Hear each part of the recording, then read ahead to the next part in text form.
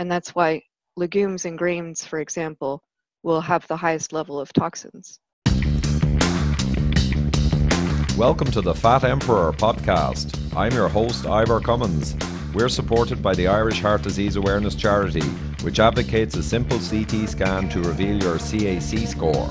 So, know your score and take action to prevent that premature heart attack. Everything you need to know will be right here. Amber Ahern, great to see you again. Always good to see you, Ivor. Absolutely. And hey, you and your carnivore colleagues are causing quite a stir out there, and it's beginning to worry me a little. I mean, what is all this carnivore stuff? I thought we'd talk about that today. You know, no one was more surprised than I was when this crazy diet that I've been doing for a really long time and been sort of ostracized for, even in the keto community, turned out to finally start garnering a lot of interest. Yeah, for sure. It's getting to be a real trend. Not a fad, I might add, but an interesting scientific approach. Well, I think there is a lot of science behind it. Of course, we don't have RCTs even in the way that we do in the ketogenic diet. So a lot of us are really on the pioneering edge of what's happening with this kind of diet. But that doesn't mean that there isn't any information out there at all. And I hope that we'll be able to talk about some of the things we do know. Super. And it's attracting some quite interesting personalities like Jordan Peterson and his daughter Michaela has found what's appear to be huge benefits from switching to this relatively extreme form of eating. But maybe describe essentially what it is, though the word does indicate what it is. Maybe just go through the regime. Well, the word can be confusing, and there isn't really a fantastic word. All of them have pitfalls, but essentially, a carnivore diet means a diet in which you don't eat any plants, or at least you minimize plants. And so this diet is, of course, because it has a low carbohydrate level, happens to be a form of low carb diet. But it is, you might say it's more extreme in terms of being more restricted. Right. And it would be, I mean, essentially just meats of some sort or other, but also eggs and fish. But really, beyond all the meats and animal products and eggs and fish and things, that's kind of largely it. Yes, so meat can be a confusing word because some people use that to mean just red meat even. So I use animal sourced food when I'm trying to be more specific. I personally eat eggs, seafood. I even eat dairy products. What I don't eat is anything that comes from a plant. My plant vice is coffee, but I don't eat anything calorically that comes from a plant, and I consider coffee a bit of a drug, really. Right, yeah, I've a tendency to drink too much coffee myself, I'll have to admit.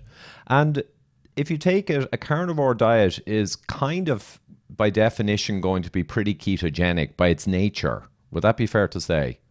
Yes, so ketosis is defined by having a certain level of ketones in the blood, which is a different definition from carnivore. A carnivore diet is a diet that comes from what it's based on exactly what you eat, but a ketogenic diet is based on just whether or not you show up with this biomarker. And when you're not eating any plants, you could theoretically avoid ketosis if your protein level and calorie level were high enough, but in practice, just about everyone who's on a carnivorous diet is in ketosis. Yeah, and that was my understanding. If you're eating all animal products and no plant-based, where most of the carbohydrates come from, you'll tend to just be in that state. But carnivores are not particularly chasing ketosis or measuring the ketones or really going after that. They're just eating what is essentially a very strong elimination diet. I mean, that's how I've come to view carnivore, that it's eliminating nearly all possible things that may cause an issue for one's health or sensitivities. So is that fair to say it's a real elimination diet? A lot of people do think of it that way, and it can be, it is an elimination diet extraordinaire. Most people that have food sensitivities their food sensitivities are to plants. Some people have, in addition, some animal food sensitivities, and that complicates things. However, when you scale back all the plants, many of the sensitivities, the problems that come from them, disappear. And that's why you'll see such extraordinary results, as you already mentioned, with the Petersons. Right. And maybe that's a segue into talking a little about the challenges in some plant world compounds, plant world compounds, I should say. So I know that Stephen Gundry wrote a book, The Plant Paradox, and it was not viewed on very favorably by vegetarian and vegan people, even though he's very friendly towards that lifestyle and that diet, because he went through all of the different plant world kind of components that can cause issues. But maybe we could do a brief summary here of some of the more notable ones. Sure.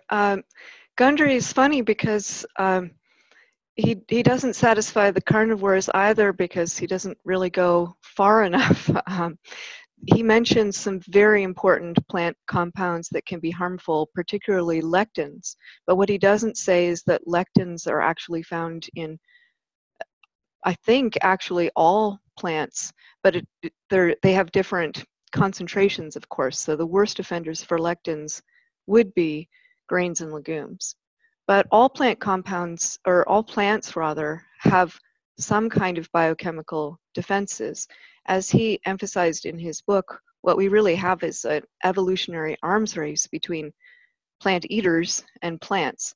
And since plants can't run away the way that animals can, biochemical defenses are their main source of survival.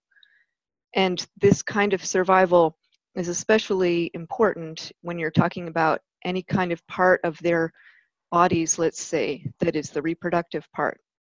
So the seed is where reproduction happens in a plant, and so that's where their strongest defenses are met. And that's why legumes and grains, for example, will have the highest level of toxins. But that doesn't mean that there aren't toxins, for example, in leaves or roots or other parts of their body. The concentration might just be less. Yeah, and it would appear that there are many, many humans who can eat a wide range of these plant foods that have potential issues and almost get no reaction. Pretty much they're fine. And then to varying degrees, depending on the compound, you've got subsets of humans that can have a major reaction. But all in all, it's probably an individualized thing that each person needs to learn what can affect them and what might not affect them negatively. Right. Well, the other side of the coin of that evolutionary arms race is that herbivores have, in their turn, developed a great ability and capacity to detoxify these things. And we, a long time ago, millions of years ago, came originally from herbivores, and we carried a lot of that ability to detoxify with us. And this is good because as a survival mechanism, plants can be a survival food, even if we're relying primarily on meat for nutrition. An animal that has the ability to eat a variety of foods during times when not everything is available has a better ability to continue to survive. So that ability to detoxify is important, and you're right that it varies at an individual level. I think that the source of variation comes in part from long-term exposure. So if you come from a long line of people who have had a lot of exposure to certain kinds of plant compounds, you're more likely to have developed ways to cope with that toxicity. But secondarily, if you become sick in certain ways, your ability to handle those toxins is reduced. And so I think this is why some people who have developed certain diseases, for example, autoimmune diseases, may have enhanced response to that. Yeah, Amber, and that reminds me of like ApoE4 or certain genotypes, people who have sensitivities more so to the modern foods generally, especially carbohydrates and refined carbohydrates. So there will be different types of people with different sensitivities. And if someone does have an immune reaction to a particular component that affects them badly and proteins get into their bloodstream that should not really be there, then I guess the immune system is then primed. So there can be an even accelerated reaction to those foods in the future that gets worse and worse. So that makes a lot of sense. Yes, the immune system has a wonderful and terrible property of having a very sharp memory. It, of course, that the whole function of it is to remember foods that have caused you problems or other environmental things that have caused problems so that you can recognize them right away. But if you have, for some reason, been exposed, um, perhaps your intestinal barrier was opened through trauma or some reason not related to food, anything that you had in your gut at that time may be able to pass through inappropriately into your bloodstream. And if your immune system then notices that protein, it may inappropriately associate it with trauma. And then once you have that memory, it may be hard to unremember it. And like type 1 diabetes, where the immune system identifies the beta cells in the pancreas as kind of not self or foreign. And, there's many diseases like that. But leaky gut is also a very interesting topic, which we might circle around back to. But just for the moment, the carnivore evidence that humans would have it as an entirely appropriate evolutionary diet. There's various types of evidence that would suggest that carnivory is very appropriate to human development. I remember looking at Mike Ead's blog a few years ago, or many years ago. He had 3-part series on, are humans carnivorous or herbivorous, and laid out the evidence with the nitrogen and carbon tracking and all. So we might talk about that. What's your favorite evidence, if you will, without being biased, your favorite evidence that you find compelling that we're very much more towards the carnivore nature? Well, there are a few different things that I think are really strong evidence. One of them is our guts. We don't have the capacity to ferment fiber into fat. It may be surprising to some that all mammals survive on a high-fat diet, but the fat might not be exactly coming from what you're eating, but rather from how it's transformed in the gut. So if you don't eat fat directly, but you eat fiber, the microbes in your gut turn that fiber into short-chain fatty acids. And so even if you look at a cow, that animal is getting most of their energy from fat that they derive from fiber. But mammals don't have the ability to digest fiber directly. It has to come from those microbes. And humans simply don't have the gut capacity that herbivores have to make that transformation. And so in order to get enough energy to feed our brains, and well, all of our bodies, we need to get energy from fat directly. And that's in part because carbohydrates weren't available to us in most of our evolutionary period the way that they were once grain agriculture became available. So the gut is one thing, but the brain is really the most important thing.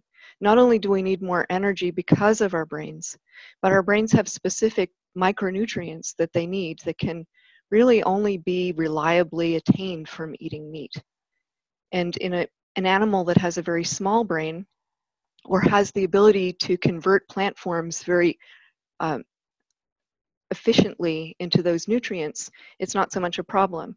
But when you have a brain to body ratio of the extraordinary size that we do, it really becomes important to be able to get enough of nutrients like iron, iodine, selenium, like DHA, which is only found in animal foods, iodine, I think I might have said already.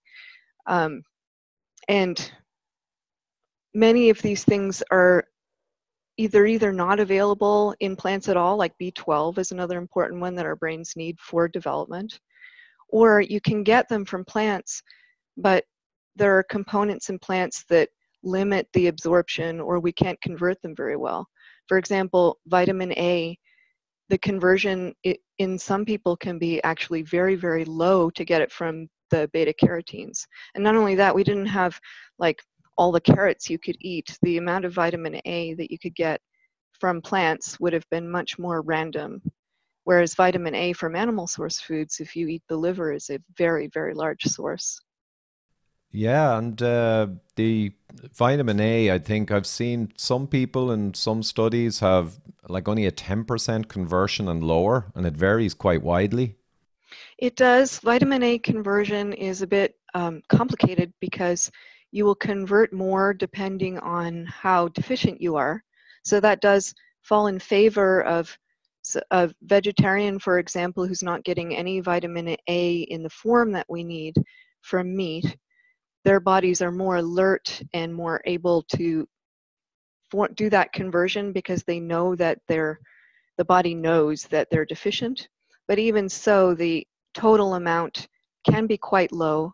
And moreover, the body never converts more than it needs in an acute sense, so you can't store any that's extra. Whereas if you eat some from liver, for example, and you have more than you need immediately, your body will set it aside, and that's something you can't do from plant foods.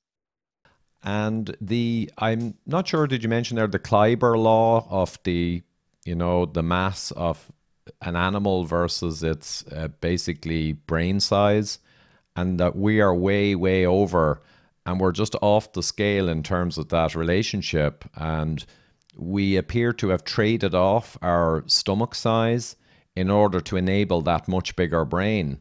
But as a result, we needed much higher nutrient dense type foods really than plant foods. I mean, that indicates it was really part of our evolution.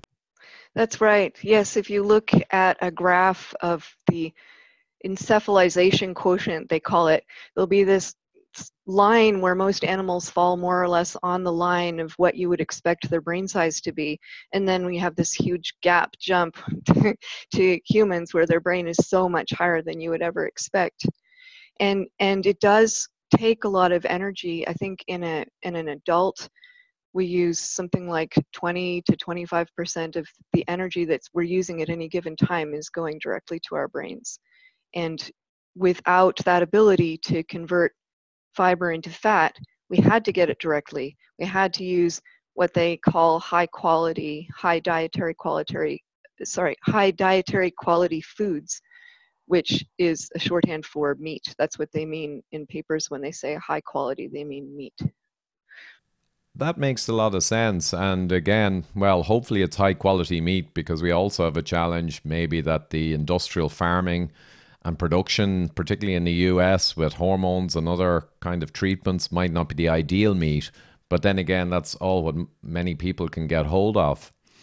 The nitrogen, then, I found very interesting. The nitrogen isotopes that can very accurately and very convincingly tell where an organism is on the food chain. So again, I originally got them from Dr. Ead's blog posts with all the papers summarized. But maybe talk a little around the nitrogen isotoping and this archaeological investigations that have been done that most paleoanthropologists would now take for granted that humans essentially evolved through carnivory based on that and other evidence. The evidence is incontrovertible based on this isotope analysis that we ate a high level of meat. So high, in fact, that we would be classified as hypercarnivores. So that means either we were eating more meat than other carnivores or we were eating other carnivores in addition to the herbivores. That's a bit of a point of contention. But regardless, it's absolutely clear that we ate extraordinarily high levels of meat. Yeah, and the graphs are quite impressive, I must say. I kind of like graphs and data, but to see, and just for a simple explanation, the nitrogen is at a certain level in the plant foods, and then herbivores enrich themselves with nitrogen isotopes to a certain level if you're a herbivore. And then if a carnivore eats a herbivore, and it's a real carnivore, it ends up with higher levels of nitrogen because it concentrates further. And on all the graphs on the bone analysis and collagen, the humans show up as actually above even many of the carnivores. As you say, a hypercarnivore who is eating carnivores or even eating more meat. That's right. Very good. What are you missing then? So if you look at the negatives, because I think most people will accept all the way back to meat and to veg. Okay. Meat was always viewed as a highly nutritious foodstuff for humans. I mean, historically, it really was. And it was also viewed as, that a substance that if you didn't have any for long periods, you could very well become malnourished. So generally, the history is it's viewed as a very, very energy dense, nutrient dense food. But what are you missing though if you eat meat only? What list of things might you be missing or more deficient in by actually leaving the plant world aside? Well, it's funny that you say that.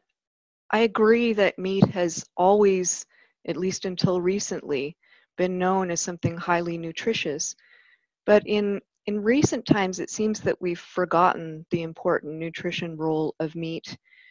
When you think about where you're getting your micronutrients, if you do, for example, a search on the internet for micronutrients, you'll get pictures of vegetables, fruits and vegetables. And vegetables have really gotten a reputation of being the source of our micronutrients. The only way that I can explain that to myself in my mind is that vegetables are so poor in calories and so basically undesirable as a food that in order to try to get us to eat them, you people thought about, well, what can they provide? And it's true that they can provide micronutrients, but they're not necessary for those micronutrients, and that's created a lot of confusion. Meat now has become has earned a reputation of only being a source of protein and fat, and that's really not accurate at all. So I think if you look back at even just a century ago, people like to say eat the way that your grandmother did. Well, if you eat the way that at least my mother's grandmother did, it probably didn't contain 5 servings of fruits and vegetables, especially not all year round. It would have been, until quite recently, we were eating mainly grains for energy and meat for nutrition. And so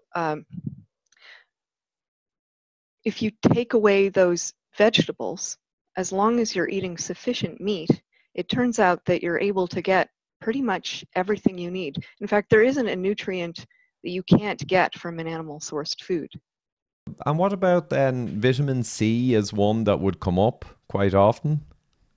Hey guys, just a quick break to remind you that this podcast is only possible due to funding from the Irish Heart Disease Awareness Charity and its founder David Bobbitt. David discovered he had massive heart disease in 2012 and could only do so by getting a 5-minute calcification scan and CAC score. It enabled him to take action to stop the disease process and to save his own life. Now he is spending millions to help others do likewise. All we ask is to help get the message out on the power of CAC, watch the Widowmaker movie linked at the end of this podcast, and share it as widely as you can. Thank you, and now we return to the conversation. That is the favorite because plant foods do have higher levels of vitamin C than meat. And if you look at the RDA, for example, and compare it to nutrition charts about meat, you might think that you can't get enough or even that you can't get any.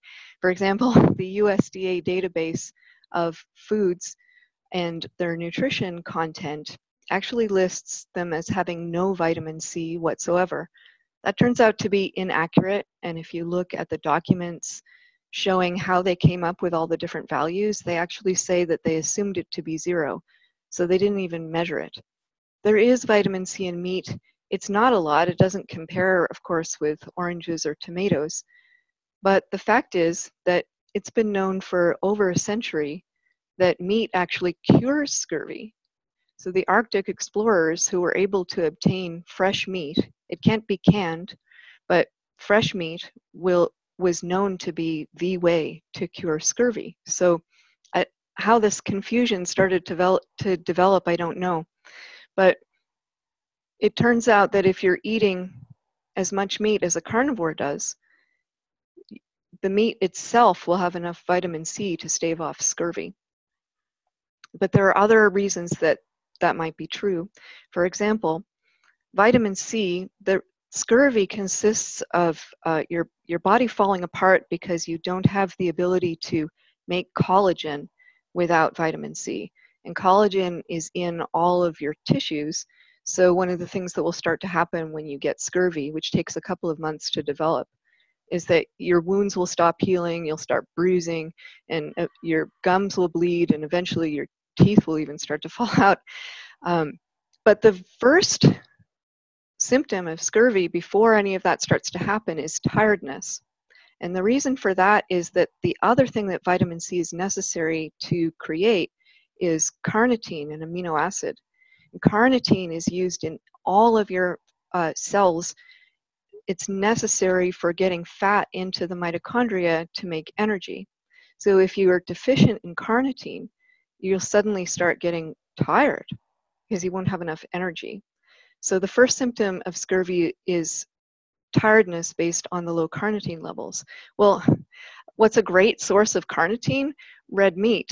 So another reason that scurvy is prevented when you eat an all-meat diet is you're eating so much carnitine that it spares that role of vitamin C.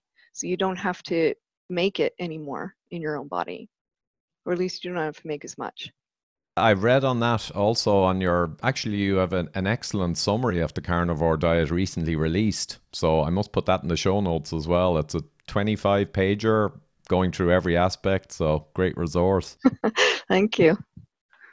And the vitamin C, actually, the other aspect is, which I love because it applies to magnesium also, and we'll talk about magnesium in a moment, but vitamin C, if you are not taking in a lot of glucose-based foods or carbohydrate-based foods, you inherently, from the biochemistry, have a lower need for the vitamin C also. So that's another mediator or moderator of the amount you need. Is maybe go through that a little.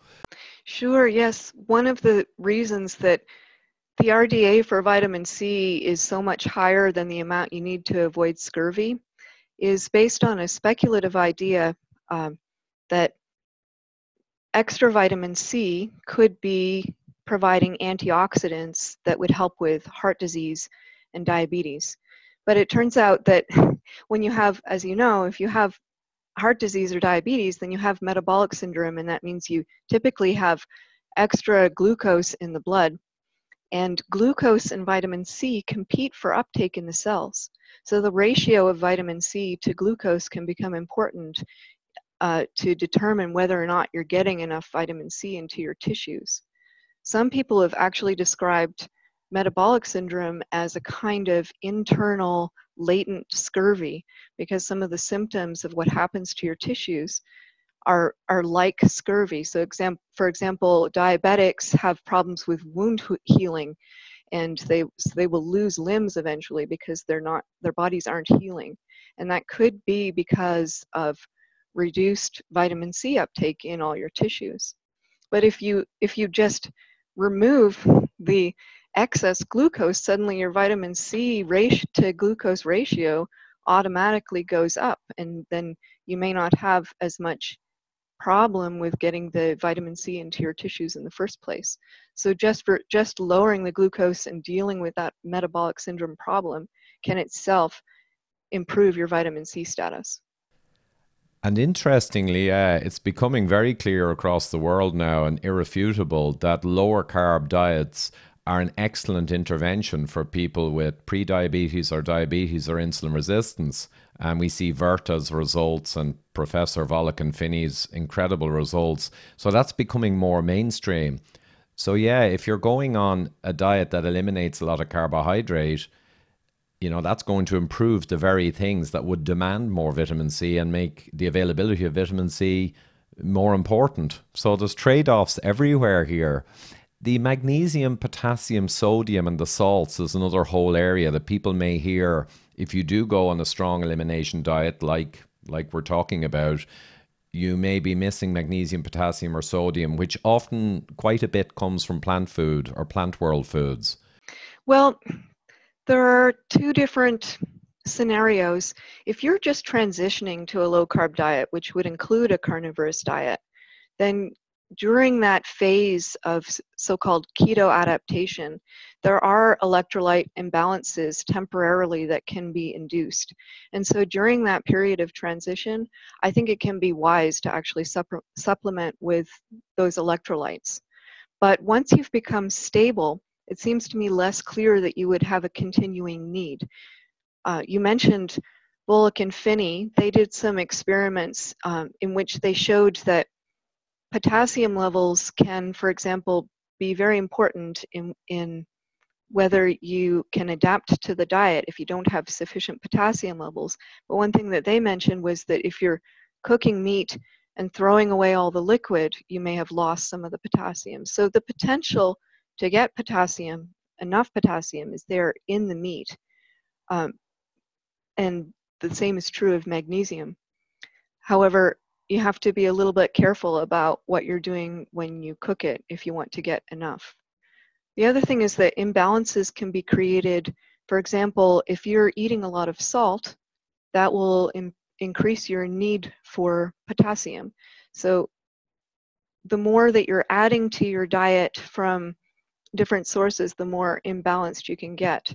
I don't know about the science behind it, but I have noticed anecdotally that some ketogenic dieters who are not on a carnivore diet seem to need a lot more salt, and it may be because they're getting a lot of extra potassium or other electrolytes that have created an imbalance.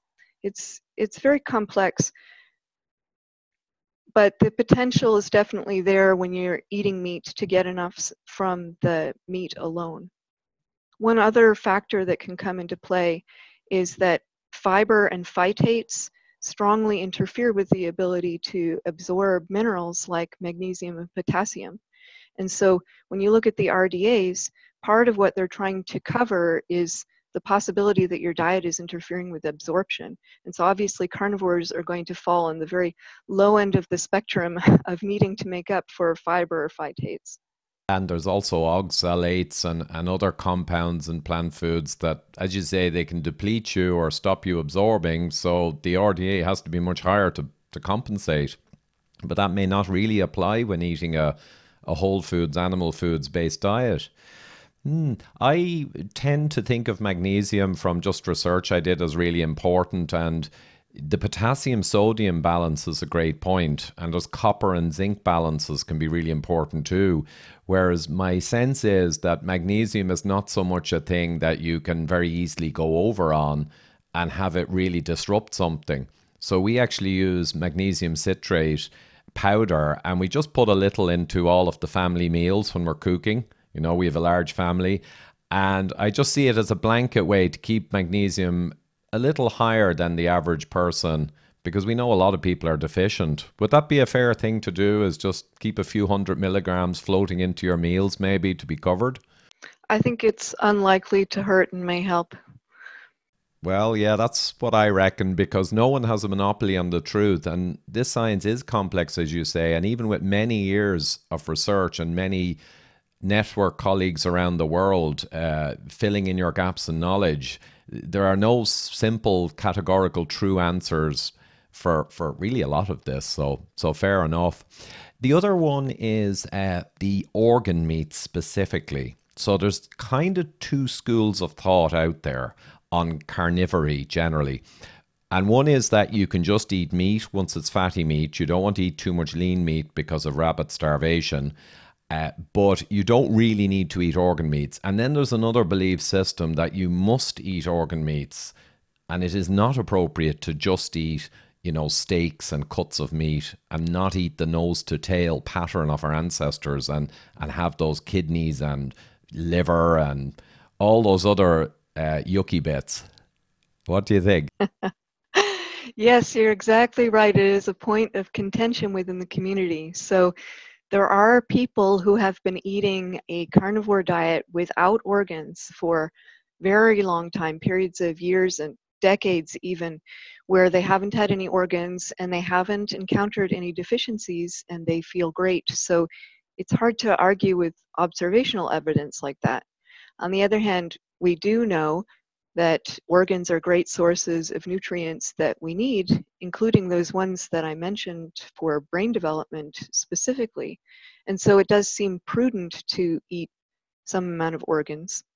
You brought up the fact that many of our ancestors did that, but I think when you say ancestors in that sense, what you mean is more recent societies that we have records for and we know. So for example, many people in Europe, I don't know why the Americans have eschewed organs. I think many of them are quite delicious. But many people in Europe still do eat organs even on their standard diets. On the other hand, we don't really know what people in the Paleolithic past did.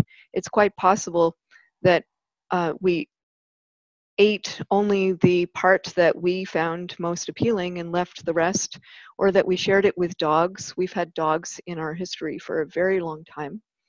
Stephenson, who lived with the Inuit, has claimed that the Inuit gave most of the organ meat that they encountered to the dogs.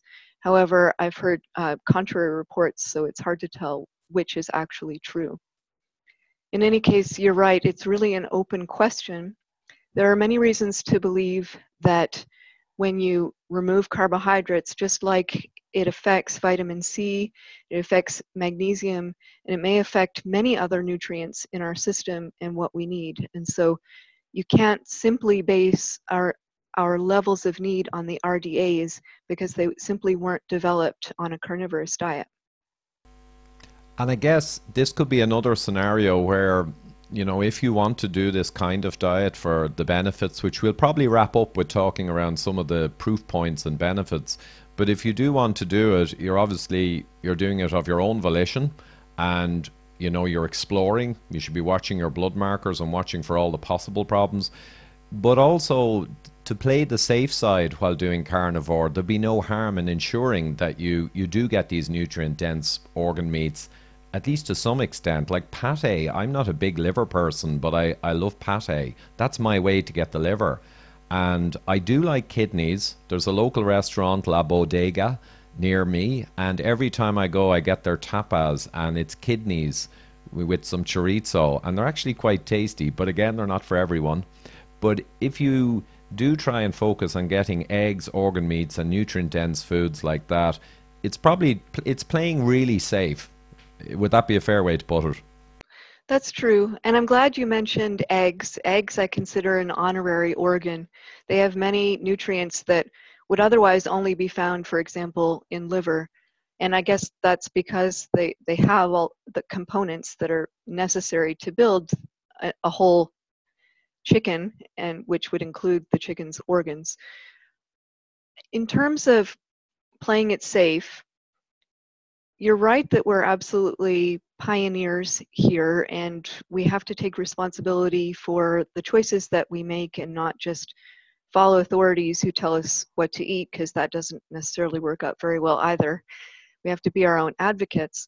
But it's not always safe to take more things. So while you could consider it just prudent to eat more organ meats or to take certain nutrient sources like vitamin and mineral supplements, it's also not without risk, and so we don't know what the results are going to be either way. Some of the long-term carnivores that I've talked to who don't eat organs have actually said that they felt better when they stopped eating that level of organs, that they had tried it. So we don't really know either way, but I really think it's important to do what you feel most comfortable with, given how you feel and what you believe based on the literature that you should do.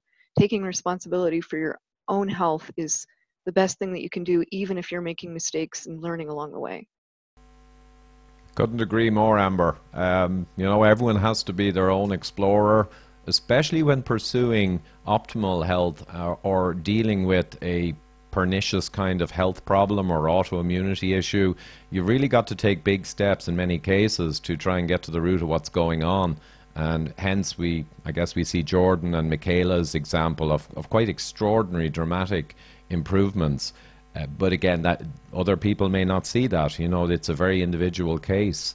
The proof points then, which that brings us nicely to, we know about the famous cases, but maybe some of the anecdotes. And I know I was at a conference where you went through a series of anecdotes from people in your network. Very interesting, kind of knife edge changes to improved health related to this switch. Yes, that study that I did, it was a small survey, and the population that I was trying to get at was people who had specifically been on a ketogenic diet for some time, and then compared that to a carnivorous diet and what kinds of differences that they were seeing between those two specifically. And the reason I did that was to try to figure out which things were happening not just because of the low carb aspect. And the improvements that were most reported were things, yes, on autoimmune conditions, so things like asthma, arthritis, psoriasis, Crohn's disease, other things that had to do with digestion that are not necessarily autoimmune, so just bloating and gas and discomfort that went away when they took the plants out. Skin issues were really big, so just from everything from rosacea and just acne to more serious things like eczema, which is another one of these things that nobody knows what to do with. Even viral skin conditions like herpes, cold sores went down compared to just a low carb diet. And then the other big thing was cognition and mood. So many people were seeing great improvements in mood, even compared to a low carb diet. I know that many people get improvement in mood and cognition on a low carb diet. So we're talking about even a further improvement on top of that. And personally, that is the reason that I've been on a carnivore diet for so long, is the total remission of a psychiatric condition that a ketogenic diet itself didn't address. I'm glad you mentioned that one, Amber, because that is one that's quite connected, as you say, to a low carb regime, very connected to keto and intermittent fasting. And I think possibly this transition over to beta hydroxybutyrate and the effects neurologically. But then this point that the elimination nature of carnivore may bring you that extra step for the most sensitive people who are being affected by certain plant world foods. Now, that dramatic kind of result that you can get, would it be, or for some people, would they look at maybe reintroducing plant foods? Because I've heard mixed messages on whether reintroduction can be really successful. Reintroduction is a great question. For me, the risks of reintroduction have in some ways outweighed the appeal of trying to get a specific type of food back. So I haven't done a lot of experiments personally on trying to reintroduce foods that I had previously. However, I don't see any harm in doing it. I don't see any reason to eat a more restrictive diet than you actually need to, because we want to maximize pleasure in all ways, right? So if you really love Brussels sprouts and you think that your life would be better including them, then by all means you should find out if those particular foods are going to be compatible with the extra health benefit that you may have gotten from eliminating all plants in the first place. So I'm in favor of reintroduction in terms of something that you want to pursue and find out the specifics of what may be causing your symptoms. But on the other hand, because I know so much about the nutrient sufficiency of a meat diet, and also it's surprisingly easy to get used to living without the vegetables. I know before I started it, I thought, how could I even do that? It sounds so boring, but it's surprisingly satiating and satisfying, both. So I think that it's an individual choice whether to try reintroducing or not. I think it's safe either way, and it's something that you have to do based on what your higher values are and how much pleasure you think you're going to get. In the end, I'm actually most driven by a kind of utilitarian argument that says that feeling good is the highest value. And so if reintroducing something gives you more pleasure than it gives pain, then it's worth doing. I go along with that, Amber. And the only other little note, perhaps, for people is that reintroducing a potentially problematic food, it may be several days or even a week or two before a reaction becomes apparent. So it's not like you can introduce various foods every day and then see a reaction and reverse one step. You could end up very confused very quickly unless you reintroduce one at a time and give plenty of time for a response. That's a really good point. With some symptoms in some people, it will be immediately apparent, but you're right. I, for example, have had reactions to supplements that I tried after Carnivore, and it took over a week before I realized that that supplement was causing problems. Gundry occurs to me again now, and just yet another caveat. So I have an interest in ApoE4, and I know you had a good conversation, a public conversation with Stephen Gundry, MD, a few years ago at some conference. I wasn't there, but I saw it in video. But the E4 sensitivities, they seem to be particularly towards cheese. But also there's the sense that E4s with metabolic damage, who have maybe become diabetic through the modern foods and now they have metabolic damage, there may be some sensitivities around animal fat and or protein, and particularly it seems cheeses perhaps being the biggest offenders. And maybe people who have, say, a high calcification score and a lot of damage, given that they're the most at risk, maybe they should tread very carefully and watch their blood markers of inflammation and other things if going to a more focused, shall we say, diet like this. What do you think? I actually disagree with Gundry quite completely on that specific point. What I was talking to him about then was that he hadn't separated animal fat in particular from, as you said, the dairy fats, so butter and cheeses. And so on the one hand, we're not sure if that sensitivity comes from animal fat in general or just from the dairy fat. But then if you look at what the specifics are of the problem that he was looking at, that sensitivity was high LDL. So if the only consequence that you're getting as an ApoE4 is more propensity to a high LDL from animal fat, then that raises the question of whether high LDL is itself problematic. And if you don't, as I don't, believe that high LDL is a independent risk factor for heart disease, then it becomes a totally moot question. If you do think that a high LDL is going to be a problem as an ApoE4, then you're in a bit of a quandary, I think, and may have to reconsider. Yeah, the LDL question keeps coming up, and I often wonder when it'll fade away a little. But LDL is highly dependent, so having a high particle number may indicate a tendency towards a higher risk, but hugely dependent on many other factors.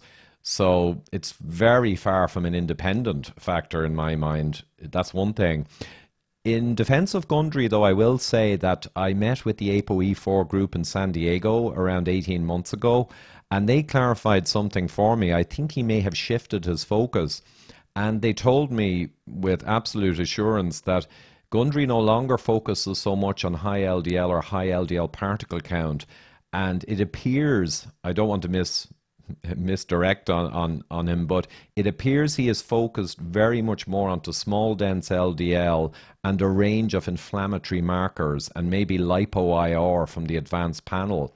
So I'd have to say, well, that's good, because the lipo-IR, insulin resistance, and the inflammatory markers, various ones, and the small dense even, are more dependable metrics or measures of something perhaps being awry, certainly than the high LDL. So at least there's that. I'm hoping to get him actually on the podcast. So, I'll keep at it. I'd love to talk about the whole thing, long format and tease it all out because my own son is a double E4 who obviously has massive risk for Alzheimer's and everything else. And myself and my wife are both E4s, and I haven't even tested the other four children. So we got a lot of E4 going on. Right, and I would definitely find those markers much more persuasive as potentially indicating problems. So then what I would really, really like to find out is whether saturated fat can be decoupled in his data from the dairy fat, because dairy can have other issues like being more insulinogenic, or there could be maybe just fewer adaptations since dairy is a much newer food for humans than meat would be. So if you can get to the bottom of that, I'd be all ears. I can but try, Amber. I'll snag him somewhere along the line for sure. And yeah, dairy has many kind of question marks around it. I think many people can have dairy, and that's fine. There's the casein A versus casein B question. There's also, if you're not losing weight and you're attempting to, dairy may not be a great idea to have a lot of. I've seen that myself. And then we come to this question as well. Is dairy a large part of the potential E4 sensitivity, and maybe less so meats and fats? And even then, there's the protein. I mean, is it excessive animal protein that might connect? Or is it the actual saturated fat classic thing? But we'll come back to E4 again. So I think we'll probably want to keep this pretty tight and at least give people the knowledge around carnivore, dispel some of the myths, which I think has been done most excellently in this conversation. We'll direct to your excellent large document giving all of this and more. And are there any last things you'd say about carnivore generally as an advocate for carnivore? Well, I think that the carnivore diet is safe to try and can be very helpful for certain people. I don't think it's necessary for everyone, but because that kind of risk to benefit analysis shows so much potential benefit at so little risk, it's worth giving an experiment to, especially if you're not seeing all the results that you had hoped to on a merely ketogenic diet. Great summary. And I do tend to say to people pretty much when they ask about it, I'm not so much advocating it, and we need more data. And that's why pioneers like yourself, Dr. Sean Baker, and all the other people out there are actually building the data. Even if a lot of it's anecdotal, the research as to what is in the published databases is all going to get dragged out, whatever is there for us to all see, which is fantastic. But I tend to say to people, look, if you have a very persistent, very serious issue that all your dietary attempts and other interventions have failed to resolve, especially if it relates to an autoimmune type phenomenon, I say the same thing. Maybe try that for a while as the ultimate elimination diet, because given we evolved via animal foods, which the paleoanthropologists, as we say, there's no real question around that. They're probably, you never really ever hear of meat being raised as to causing a problem with autoimmunity or anything else. You literally don't, even by the anti-meat people. So it can be a very good thing to go to the ultimate elimination diet, take out everything that might cause a problem completely, and you're left with meat, fish, eggs, right? And then see if you improve over the following few weeks with that ultimate elimination diet, and then start making your decisions long term as to what you add back in. But at least give yourself a chance to find a baseline with everything potentially problematic removed. Get your baseline and then use your judgment and research to carefully plot your own curve from there on. Very well said. And just before we go though, there's one more thing. Is Siobhan there still in the background?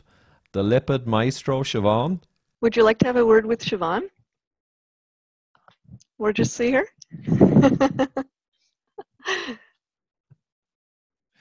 We'll be seeing you guys in in Denver in just a few weeks' time, I think. And at your Carnivore conference, I almost forgot. Your Carnivore conference has been timed to pretty much match up nicely with Low Carb Denver with Dr. Gerber. So they're back to back.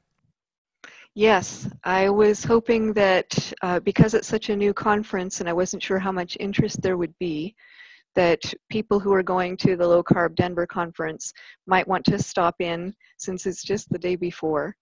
And that has seemed to have worked out very well. Excellent, Amber. Well, listen, thanks very much for this, and I'm sure we'll be coming back to this topic again. There are a lot of political announcements and moves around the world in the last month or two, actually, particularly, and they are tending to push very much to the other extreme. So this is going to stay really topical. You're in an interesting field. There's no doubt about it, and no better person to be so. Thank you, Ivor. Pleasure to talk to you today. Great stuff. Always a pleasure. We'll catch you in Denver. Bye now. Thanks for tuning in, guys. If you're watching on YouTube, you can see my subscribe button in the middle of the screen, a free viewing of the Widowmaker movie on the far right, and myself and Dr. Gerber's book, Eat Rich, Live Long, on the left.